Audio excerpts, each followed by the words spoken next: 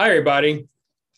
This is Charlie Guarino. Welcome to another edition of Tech Talk SMB. As always, I'm always thrilled to have these great guests, and this month is no exception. I'm sitting here today with Mike Pavlak, who I've known for many, many years, a very good friend. Mike has been working with IBM Mid-Range Solutions since 1992, and even before that, working on mainframes. And for plenty of years, he's been doing RPG, CL, PHP, and was even a IT director for Triplight in Chicago. Today, Mike works for Perforce, and he is a solutions engineer, where he helps companies around the world approach the challenges of modernization and open source technologies. In addition to that, Mike is also a volunteer in several capacities with Common. And finally, he is also a teacher at Moraine Valley Community College in suburban Chicago, where he teaches classes on PHP and Python. So Mike, welcome to our podcast today. Thank you, Charlie. I'm glad I was able to fit you into my very busy schedule. Yes, I know. Well, I think I took a lot of time just on your bio, so thank you for coming. We're out of time. Thank you. Yeah, my pleasure. Thanks for showing up, Mike. We were talking before we actually hit the record button here, and one thing that you, of course, are famous in the community for is your PHP and Python and open source technology in general. And that's where I want to focus this conversation on, because this is a topic, and we've spoken about this before, not just you and I, but many experts. This is one of the pet discussions because it's just so popular and so pervasive in our community. So, but there are some things I think you bring some unique ideas and thoughts to this discussion, which is why I invited you on today. So thank you again for coming. My pleasure.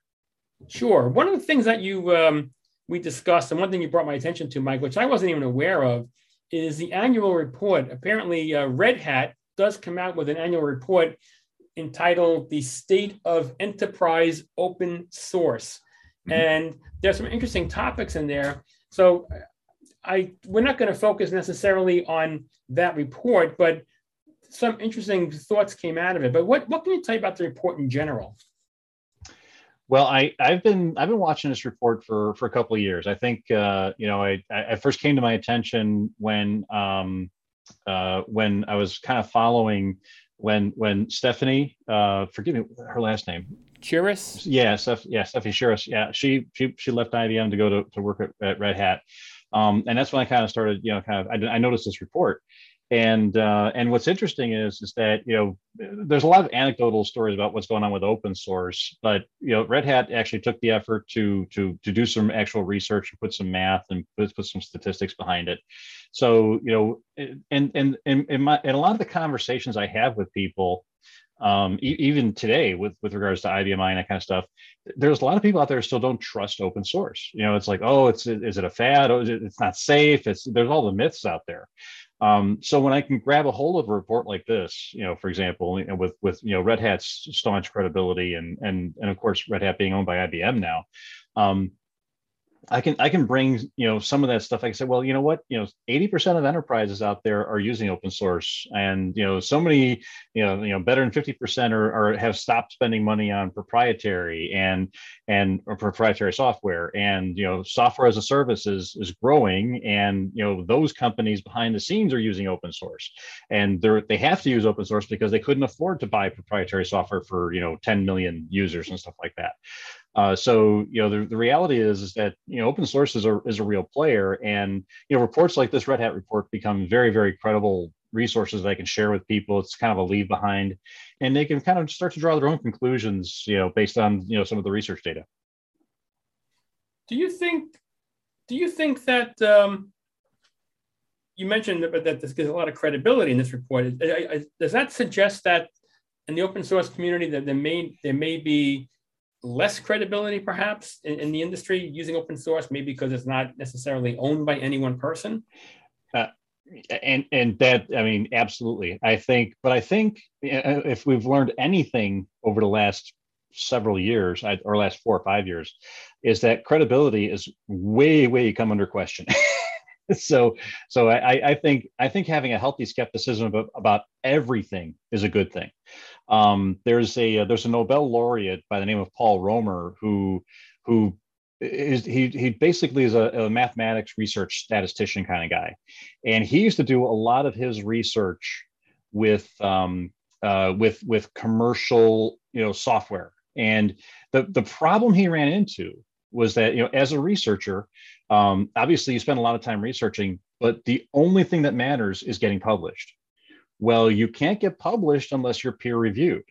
And what Paul had discovered was that, his expensive, statistical software, the only people who could peer review him were other people who had the same expensive software. So what he did was he did a little research on this, and as a researcher, and he discovered that, by switching over to Python and switching over to a Postgres database, he was able to get all of the things that he needed that he didn't, they already had from the commercial software, and now the price of admission was zero. So now he could actually put his research out there. He could put his data sets out there in the world, and researchers they had no excuse. I mean, if you don't have time, you don't have time, but certainly cost was no longer an issue. And Paul's, observation was that, he anticipates, I'm kind of abridging his statements here, but they're easy to find on the net. He basically is saying is that he has a lot more faith in open source than he has in proprietary software, because with open source software, you can see the code, you can look at the code, and you can see what's going on. With proprietary software, you have no idea what's going on inside that code. And obviously, if it works, it works. But what is it doing? And do you care? And at the end of the day, that's I think you should be skeptical about anything that you're using from a technical perspective, and it should be a healthy skepticism. It shouldn't be prohibiting you from embracing it, but you should definitely do your homework. Mike, it's funny you say all that, because there's a great corollary right in the first page of this report by the president and CEO of Red Hat, Paul Cormier. And the quote in here is quite fascinating to me. And I'll just read it out loud. I'll try to read it out loud. I'll abridge it anyway. Yes. There's so much to digest in this report, but what I hope you take away is that while the open source development model may have started in the playground of developers, hackers, and visionaries decades ago, we've moved so far past that. It's now a mainstream part of commercial software development and the engine for consistent innovation, from the server room to public cloud to the edge and beyond. So I think that only validates what you're saying. So I mean, you completely subscribe to that what he's saying right there? Oh yeah, and in fact, back in 2002, when I was first getting exposed to open source, I was that passionate about it. I had that much of a belief system about it. I still remember the good old days when people couldn't trust Linux. Oh my gosh, how could you run your business on an operating system that everybody can see the source code for? And we've come a long way. And if you look at, arguably, depending on whose statistics you look at, if you look at the System Z platform, the only, I shouldn't say the only, one of the main reasons why that platform is still relevant is because they embraced Linux at the right time. They made that a real world-class player on the platform. And so, because they saw general attrition away from the monolithic programming environment. Now, does that mean the mainframe is dead? Hardly. It's like saying the IBM I is dead. No, it's not. But the reality is that people started moving away from the monoliths and moving more towards modular and interchangeable components and that sort of thing. And what IBM did with the Z is they said, okay, they put Linux up there. They gave it the credibility of a world-class player. And now those components that may have come off the mainframe, the Z side, they just move them over to the Linux side. But they kept them on the hardware. They kept them on the same environment. They kept them in the same infrastructure. But now when IBM I tried to do that, when the Power Systems brand tried to do that, I think they were a little late at the game. It wasn't resonating as much in that kind of a space. And there's a lot of other discussions about why or why not Linux is exciting and that kind of stuff. And I don't want to bite on that right now. But I think IBM embracing Linux and the mainframe brand gave open source a tremendous amount of credibility. Yep. You know what, Mike, you are well qualified to make that kind of statement because you're in the know. No, but I'm serious about this. You're in the know. But sadly, I think many people are just sticking to their old perceptions, and that's where they are. And they hear mainframe or even IBM or dare I say AS400, and where does their mind go immediately? They think about old legacy systems, and you and I will speak until we're blue in the face, correctly so, how open these systems are. But this is a perception issue here that still exists.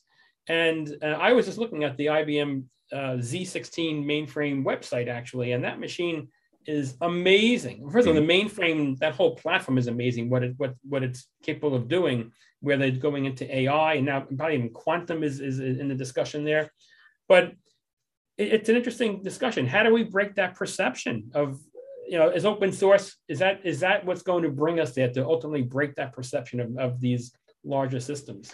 I will share with you something that I was taught by my CFO at Triplight, who I have a lot of respect for, God rest his soul. But as I was being brought in as an IT director, and he knew my personality. I'm kind of, I don't want to say a wing nut, but energetic. I want to explore new things. I want to charge ahead. And he put the reins on me. He basically said, here's what I want you to do, Mike. He said, you're going to walk around here and you're going to see all kinds of opportunities, all the things you want to change. He said, promise me you'll do this. He said, help the people who want help. And so even though I might see something that just absolutely is, needs to be remedied, or there's an issue here, there's an issue there, he said, help the people who want help. Build your credibility with your community by working with the people and delivering for the people who actually ask and or need the help.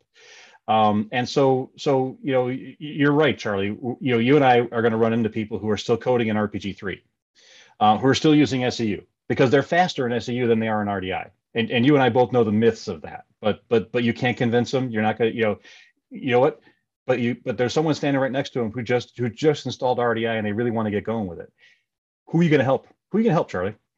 And you're going to help the people who want help. And, I'm out there trying to do the sales pitch, trying to ease people down the road, quoting the statistics like from this report and from others and stuff like that. And the people who come across, who are coming across the field, I grab them by the arm and I drag them. I said, let's go. Interesting. One of the things that we talked about prior to this podcast, Mike, you made an interesting point in our pre-discussion, and it was about trends of open source, and more specifically about how there seems to be a melding of sorts of different languages and how they're being used. For example, one thing that I'll just repeat, paraphrasing, because I don't remember, it was said so eloquently, and I probably won't even do it justice here, but I'll just repeat it as I remember it. The trend moving forward is not just one language, but a suite of them. And in your notes that I copied here, we talked about how you identified 3 particular technologies: Python, Node, and PHP. And each of those, you had a different use case for them, for example. Sure. And I'll just give you a quick, just to refresh your memory. Python for DevOps, for example, systems; Node for standalone horizontal scaling; PHP for enterprise web. But so is that where we should strive to go? Should we strive to really be using a suite of them? Or I know a topic that you love to bring up all the time, or at least a theme you bring up is, well, it's religion. I'm on one language and I can make this thing do anything. Right. So how can you? Isn't there an issue with those two? Aren't they counter to each other with religion in that context, or using a suite of languages? Yes, and this is a topic we can certainly spend the next 2 hours talking about. The answer is it depends. Now, if you look at a general trend when you're looking across many organizations, many businesses, many industries, you start to see a smoothing factor, and the smoothing factor is that no one is hanging their hat on one language anymore. I mean, and even if you think way back to the 80s, the early 80s, right? COBOL was the language of business. End of discussion. Nobody argued that point in the 70s and the 80s. RPG, right? What does the R stand for? Report. Yeah. RPG was brought in as a utility language, or as Dr. Frank Soltis likes to say, that's a macro language. Like we're talking about RPG 1 and RPG 2, right? Right. This language was brought in because writing reports in COBOL, building those picture clauses was time consuming. I could do in 20 lines of RPG code what might take me 200 lines of COBOL. And it was about productivity. And really, what was it about? It's about using the right hammer on the right nail. Okay. I could write reports in COBOL. I'm good at writing reports in COBOL. I'm faster at writing reports in COBOL. And it's like, but if I got someone who's comfortable with RPG, and then back in the day was RPG 2, they're going to be a lot faster than you are. Even if you're cloning that COBOL report, this RPG is going to be a heck of a lot faster. So that's where it began. Way back in the 70s and the 80s. The stuff I'm talking about is not new, but we're starting to see it. It's encroaching upon the environments in which we operate. So IBMI customers, RPG developers, I've run into a lot of them out there who, and I'll say the graybeards, right? The folks who have been doing this stuff for a long time, they remember the old IBM SEs and how the SE would come into the shop, or they'd come physically walk into your shop and talk to you and walk around, shake hands with people, meet with your VPs and your owners and that kind of stuff. And the SE would tell you what to do. I mean, that was the SE's job. They would guide you down the path. It's like, hey, they would sell you a System 3 and they would sell you COBOL, and then they would sell you RPG. It's like, hey, well, RPG is here too, and look what it's going to do for you. And then down the road they sold them System 38s, and down the road they sold them AS400s, and then the SEs went away, right? But there's still people out there who have that mentality of that IBM's going to tell them what to do and you can lead them by the hand. And that changed, I would say, probably late 90s, early 2000s, where, a funny story is I had a customer I worked with in New Jersey, and, they were an RPG shop doing amazing things with RPG. And we're talking to the customer about going to PHP, saying this is the next logical step for you, because they were very into RPG CGI. And the guy's like, he's hemming and hawing. And he says, I'm going to IBM Rochester in a couple of weeks, and I'm going to meet with Steve Will. And Steve Will's going to tell me what to do next. And I laughed. And he's like, why are you laughing? I said, Steve Will won't tell you what to do next. He will tell you about all the things you can do next. And that's because IBM's not in that business anymore. They're not telling you to use this or use that. They're creating that palette with so many more colors now and so many more opportunities. And now when you get into modern application development, and especially in a DevOps infrastructure and around open source, it's no longer about how fast I can write a piece of code, how fast I could do this. It's about where is the code in the open source space that I can bring into my shop and implement quickly and support. So, the idea of saying, we're an RPG shop, or we're a Java shop, or we're a PHP shop, well, that might be the principal language you're using for maybe 60, 80% of your bread and butter. But the reality is you're probably using other languages too. Like, for example, IBM iShops take it for granted. Anybody out there using CL? Of course you are. But you just assume that that's there because that's part of the infrastructure of the machine. But RPG has been our flagship for so long, and primarily because IBM did, for so many years there weren't really many options. It was RPG, it was CL, and it was COBOL. Now open source comes along, and now we're getting parity with some of the more pure open source shops out there. Like, I like to pick on Netflix as a good example of a pure open source shop. They're one of the few companies out there that actually puts their code out on the net for people to see. It's their actual applications. The thing that you use on your Netflix application is in the open source space. But they'll tell you about how they're using Node.js for this, and they're using Python for that, and they're using Ruby for, I don't think they're using Ruby, but you understand what I'm saying. They're using a variety of technologies because they're using the right hammer and the right nail. Well, that's all true, but I mean, it's still a generational thing. There's still this, I still think this dichotomy exists where we have gosh, I hate to say it, but you said it first, so I'll just repeat your words, the graybeards, which is sure. Which is obviously a bit condescending, perhaps, but I've got a gray beard, Roy. Let me tell you, I've got a gray beard now. So, all right. But in any event, there's this sometimes this mentality exists where we have proprietary systems versus open, and it's almost an us against them mentality, right? Right. But I think anybody who's a little more progressive understands that you need, and you've said it already, we need to really adopt both. But there are some shops even today that will dig in, and they simply will refuse to accept open source line, and then they'll give you a whole score of reasons why they shouldn't do it. For example, well, security. That's a favorite punching bag, right? Security. Sure. And that's a big one. So how do you address objections like that when you hit, especially in security? Because I mean, that's another 2-hour discussion, if not longer. I would agree, but let me throw something else at you. I'm going to go down a curveball really quick, and I'll come right back to security. I think there is a valid point to be made. There's a valid concern to be made for companies who are understaffed, right? That's a big issue. And I see this a lot in the IBMI space. It happens in every industry. It doesn't just happen in IBMI, but I certainly see it a lot in the IBMI space. We don't have time to learn this. We don't have time to adopt it. We don't have time to learn RDI, let alone learn about open source and that kind of stuff. And when you peel the onion back a little bit, in some cases that's myth, because they probably have the time if the management team can make it. But I was sitting next to a guy yesterday at our Omni dinner meeting. And he remembers back in the day, which was like 10 years ago, they had 15 people in IT. Now there's 2. And he's sitting there in a presentation about PHP stuff, right? Because he's going to get in that hour, he knows he's going to get a lot of good material. And he's to take that back to his shop because they're using a little PHP. What's the chances of him adopting Python? He probably doesn't have the cycles in the day to do that kind of stuff. So I think staffing is one of those things. It's management priorities and that kind of stuff as well. Now, I promised I'd come back to security. But now I want to just interrupt you for a second. Sure, please. But is that issue singular to IBMI shops? I don't think so. I mean, there's always pressure on IT directors or companies in general to not have to hire additional resources, things like that. So, right. So I mean, this is our world. Our world is IBMI.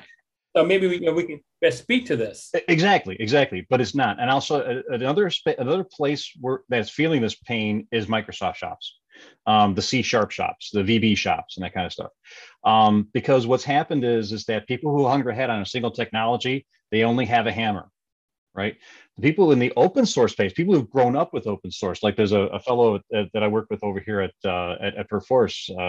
He's very flexible about technology because he's grown up with that world. He's grown up with the assumption that you're not going to hang your hat on one technology. So he's more comfortable getting it. So you're talking about a couple of things here. One is, culture shock for the shop. And then there's also culture shock for the employees, right? And how do you diversify? How do you get people, comfortable with using more than one technology, more than one language? And I'll tell you, management will respond very, very quickly when they discover that, if we just use RPG to get that done is going to take us 6 months. But the open source guy over here, he can get that done in 3 weeks.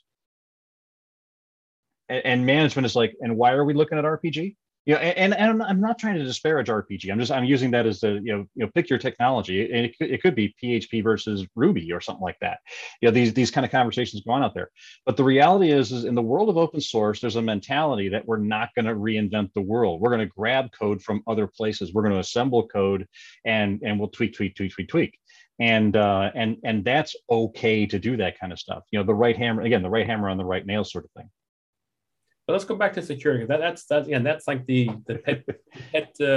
pet excuse, I suppose, is security.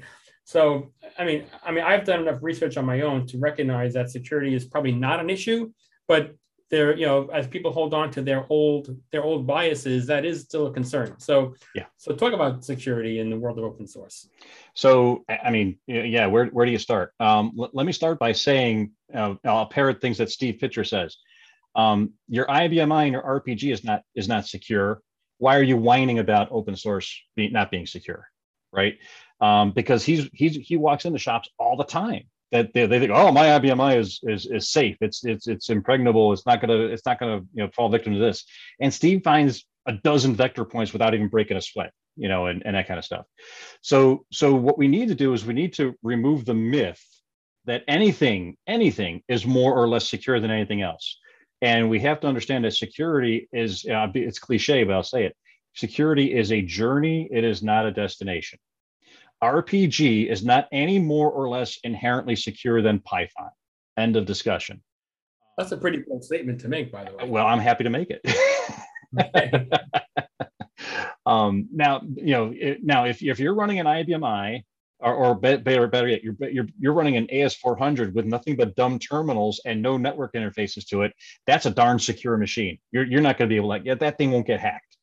You're not doing that though. But it won't get hacked. Well, but you know what? But many people have the perception that they still are. That's the problem. It's perception versus reality. So now we need to level set the perception. I need people like Steve Pitcher out there and other folks out there like him, talking about this stuff and making sure that the people who have all this hubris about their IBM I being, the most secure platform on the planet are brought down to earth. Now we can have a level conversation about technology in general and open source, that kind of stuff. Now, is the security model of open source different than it is for let's say RPG? Absolutely. There are going to be differences. There's a learning curve involved, and that's one of the challenges that we run into with this kind of stuff. But here's the cool thing: the kids coming out of college, the kids coming out of school, they are all being trained on using open source tools. They're going to walk into your shop and you're going to say, "Hey, I need you to work on the network and work with this managed switch over here." Guess what? They're going to pull out an open source tool and they're going to hit that switch with an open source tool. Because why? Well, there's commercial tools they can buy, but an open source tool, they don't have to go to management and get a PO signed off on. I can start using it today. And I know this tool, I learned it in school and I trust it and it's going to give me the information I need. And okay, there's a huge barrier to entry that gets lowered when you start looking at open source solutions. And like anything else, you have to maintain your open source. You have to keep current with certain security features and security patches. That Apache server on IBM I is an open source project under the covers, and IBM is constantly updating it. And how do you update it? Well, IBM makes it easy because they just make it part of the PTF package. You do the group for HTTP, and now you got all your updates for Apache. You don't think about it, but that's how it works. And for that customer out there who's running V7R3 and hasn't loaded PTFs in 7 years, they don't have the updates. So they're just as insecure as somebody else out there who's not updating their open source code. But Mike, so you've talked mostly, I think, primarily about infrastructure, but I haven't heard a lot of discussion about business apps. What some people call it meat and potatoes. The real hardcore. Yep. Back end processes. So is that arena still reserved for? I hate the word proprietary, but is that the space for that? Is that the ultimate landing space for that for those languages? I mean, I hate to even use the word, but is that in a perfect world? If you could redesign the world tomorrow, would that be your design where open source maybe is doing infrastructure and maybe some of the periphery front customer facing stuff, and the back end hardcore mathematical processes is COBOL, RPG, etc.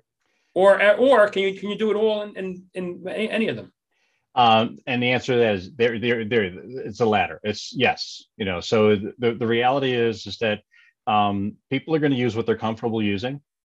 People want to leverage their investments. So, I mean, we hear Steve Will talk about this all the time, and maybe to a fault with the IBM I platform.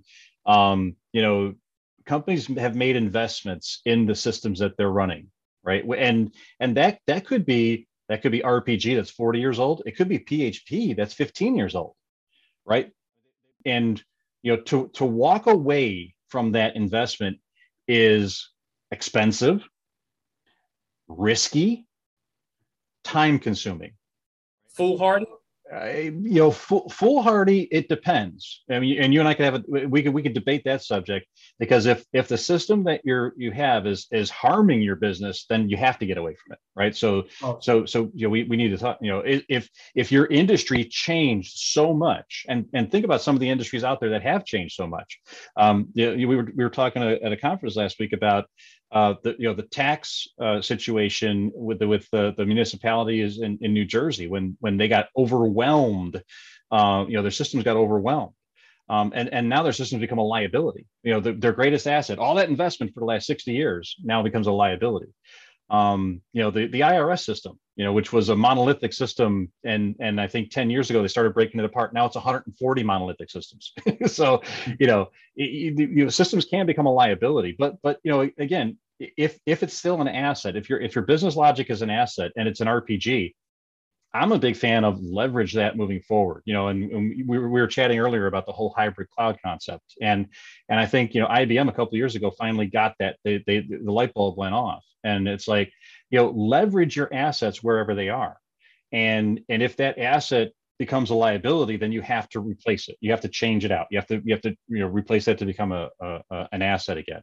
So I would say, and what we're seeing in the general open source trending out there right now, startup companies are doing everything online. They're doing everything virtually. Everything software as a service. They don't even have the database on premise anymore. So first of all, they're not. The thought of buying software is completely ludicrous. Nobody's buying anything anymore.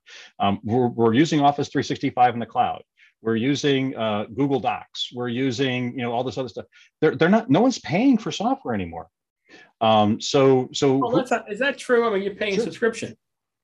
And again, it depends. You could literally be running an entire business on Google for free. You don't have to pay one thin dime. Now, I'm not saying it's a smart investment or it's the best way to go, but if you're a startup with 3 people, with 3 employees, everything you need is in the free versions of the Google Document Strain. If you needed a desktop, there's LibreOffice, right, for the people who are adventurous, and it's not hard. It's not hard. I had a conversation. I was on an advisory call with a local community college, and we were talking about the new version of Microsoft Office 365 is going to have all these new features. When should we roll that out to the students? When should we push that out and make the students start using it? And I jumped in and I said, hey, hold on, my niece is about to go to this school next fall, and she is apprehensive because you're telling her she has to use Office 365, but her entire K through 12 experience was on Google Docs. Now she's got to learn a whole new technology just because you are forcing her to. I said, why don't you guys embrace Google Docs as well as Office 365? And then of course the group think in the room, well, everybody's using Office 365. And then a lawyer, a paralegal raises her hand, no, we're using Google Docs for everything, and we're a law firm. Because someone had said something that Google Docs was insecure. She says, no, Google Docs is very secure. You can secure everything that way. So I mean, so again, whether you can or whether you should is a different story. Obviously, the 3 people in that fictitious startup company, if all of their background was in Microsoft Office, they're probably going to buy an Office 365 subscription because that's their comfort zone. That's where they have their experience. That's where they have their investment, right? Investment and experience, right? But I think what you're going to find is with the younger crowd out there, they're very, very willing to embrace new technologies. They'll look at a Google Docs, especially if they can save, 40, 50, 60, $80 a month. We've talked about so much, Mike, and yet I'm not quite sure where we, but it's so anytime I speak with you, I think it's so fascinating. But you said 2 points that I wrote down while you were speaking that I want to just expand on briefly. And the first one is about your niece, or the law firm, rather, the law firm, how Google Docs is not secure. Mm-hmm. Because, and that's I'm sure that's a very closely held bias that they have, but doesn't this go right back to the mainframe again? How we started the conversation about the Z system, that's an old ancient system running these legacy applications. Meanwhile, it's one of the most advanced systems on the planet. Yep. Thinking, right? But the larger question here is, think about, are we all guilty on some level of how our biases are really affecting our decisions, whether to use open source or proprietary or anything like that, and maybe to a fault to our companies that we're doing work for? Absolutely. Because we're imposing our biases on them and maybe not doing what's best for them. And so what you have to do is you have to give yourself a little bit of slack, right? And I'm so a couple of things I'll point out there. I'm a big fan of a line that says, I think religion is okay, as long as you're honest about it, right? People invite me to a conversation. They know what they're getting. They know they're going to get a healthy conversation that's going to be, pro open source. It's going to be pro IBMI. It's going to be, but I'm not a zealot. I'm not going to sit here and say that IBMI is the only solution for everything out there, right? Because I think that's myopic. especially in today's day and age. There are so many other things out there that can add to the equation. So you want to have an open mind in that sort of thing. So I think religion is a reasonable thing to have as long as you're honest about it, as long as you recognize it. You have a conversation with someone who is an RPG3 developer, and they say RPG3 is the best, and that's my religion. At least if they're honest about it, I can respect them. I may not agree with them. I don't have to sanction their position, but at least they're being honest about it, right? That they say that this is what I like, this is what I do, and I'm like, okay, great, that's your belief. The thing that you have to do, from an open perspective, is you have to look at things from a higher level in a lot of cases, and that's where we kind of get into like corporate strategy and that sort of thing. And this over businesses, if you as the staff, if you don't push your ideas up forward, if you don't push your agenda forward, your CIO is going to push it down, right? And we've all heard the stories. This company got a new CIO, and now they're moving everything off the IBM to Microsoft. And is that a right decision? Is that a smart decision? I don't know. We'd have to analyze that and really tear it apart and find out why he's doing what he's doing. No, it's probably based on the fact that he's, this new CIO is 40 years old, but he spent the last 20 years working with Microsoft technologies, and he knows they work. He knows they can work. So we're gonna move everything to Microsoft because that's his religion. And biases and bias, and can you make it work? Yeah, you can make it work. Is it going to be a smart investment? We don't know until after we watch them for 10 years try to struggle and move over. The other point I wanted just to bring up before we kind of wrapping this up was the two key words I clinged on to here are liability and asset, because that is one of the metrics of deciding when to switch over from one system to another, and that can go either direction, of course. But we talked about liability, and you mentioned like the tax, the New Jersey tax, and the IRS, how their monoliths became a whole plethora of monoliths, which is a problem, obviously. But it's not easy to walk away from an enterprise solution that's so deeply embedded, not only into the enterprise, but into the people itself. Correct. It's so hard to walk away, and it's understandable, I guess, why these liabilities continue to linger on, because people don't want to switch that quickly. And the same thing with the assets. So besides just familiarity being why you don't want to switch, what are some other liabilities? Tell me, is there a black and white definition of, oh my gosh, that is such a liability because, and this is why we have to make it, and why you make a case for switching, for example? I'll throw one out on the table that I think we've all lived through, but Charlie, I want you to push back on it because I know you will, or I know you can. I should say. I know you will. I would say that the green screen is a liability, right? That's a blanket statement. You're saying that? Yeah. The green screen is a liability, okay. And here's why.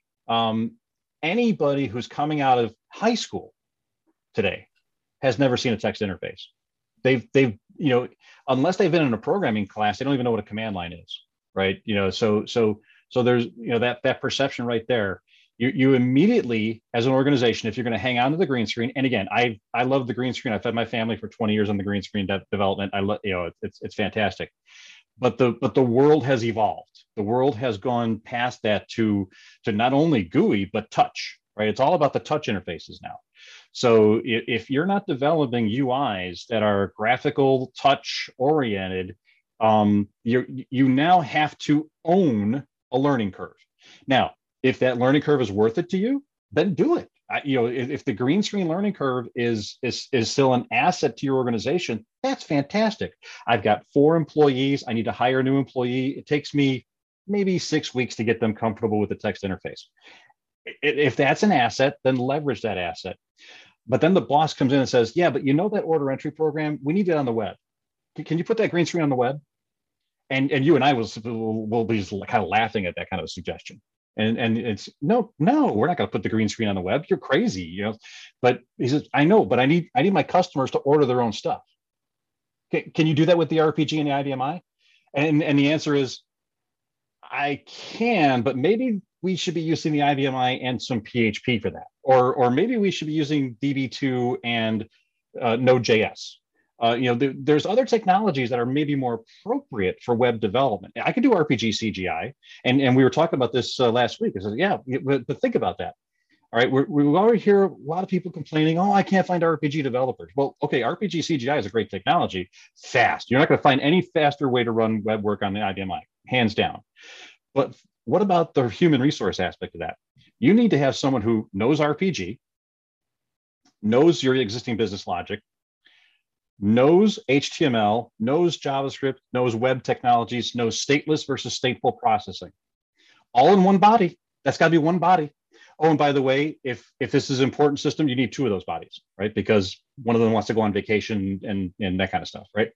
So go find that unicorn somewhere. There's a couple out there. This is the unicorn you're talking about. Yeah. They exist, I suppose. I mean, I guess I've seen a couple in my life, perhaps, or my perception of somebody who might have been a unicorn. But right. So, all right. So what you've described right there is a liability, clearly. Yeah. Yeah. Right. Okay. And one thing that comes to my mind, just another liability, of course, is we need to roll this out by next Friday. Yeah. Yeah, that's a big deal. And one of the other topics that you and I were kicking around, was the the ideas of DevOps and that kind of stuff, and getting companies to the point where they can realize that they can't be doing waterfall development anymore, right? That's a huge liability, because what's happening is your competition's eating your lunch. If your competition is doing agile, they're rolling out new features and functionalities to their application sets weekly, daily. Right, Amazon being the overwhelming, the exaggeration. They're rolling out new features 3,500 times a day. Right, they're constantly rolling. Their infrastructure is that nimble. You don't need to be that nimble. In fact, if I'm working with an IBM i shop and they're rolling out new features weekly, I'm thrilled. That's great. At least you're moving down the road towards that whole agile kind of mentality. Yeah, and so that's, now you're turning your application development into, and again, you're turning it into an asset as opposed to a liability in that scenario, because you could be more responsive to your customers, because the ones who's going to be more responsive to their customers, they're the ones who are going to get the business. Wow. Mike, we've talked about it all. And as is often the case, once we get going, we tend to get on a roll, right? Which I absolutely love. But we have to kind of leave it there. We've been going for quite some time, and I really just wanted to thank you, as always, for such an engaging discussion. It's always amazing when we get into these conversations where they wind up from the start line. So thank you very much for what you bring to the table and your wealth of knowledge in this space, and obviously once again for all you do for the community. It's really wonderful. So I want to thank you very much, and it's very apparent to me why you're such a great IBM champion. Well, thank you, Charlie. I'm gonna kind of throw this right back in your face as well. I mean, one of the reasons I think that you and I get along so well is that we have a certain amount of confidence and trust in each other from a communication perspective, and we can push each other around a little bit, and explore some new ideas. But I've tried, and I can't seem to offend you. So that's a beautiful thing. So I'd like to see more of that in our society, of course. But I think that's one of the keys to freedom of communication is, trust in the ability to explore other ideas, whether you agree with them or not, right? And you might think I'm totally half-baked on some of the ideas I have out there, and vice versa. But you know what? We respect each other enough. And I think that's what we need more of in today's day and age. And thank you, Charlie, for creating that environment for me.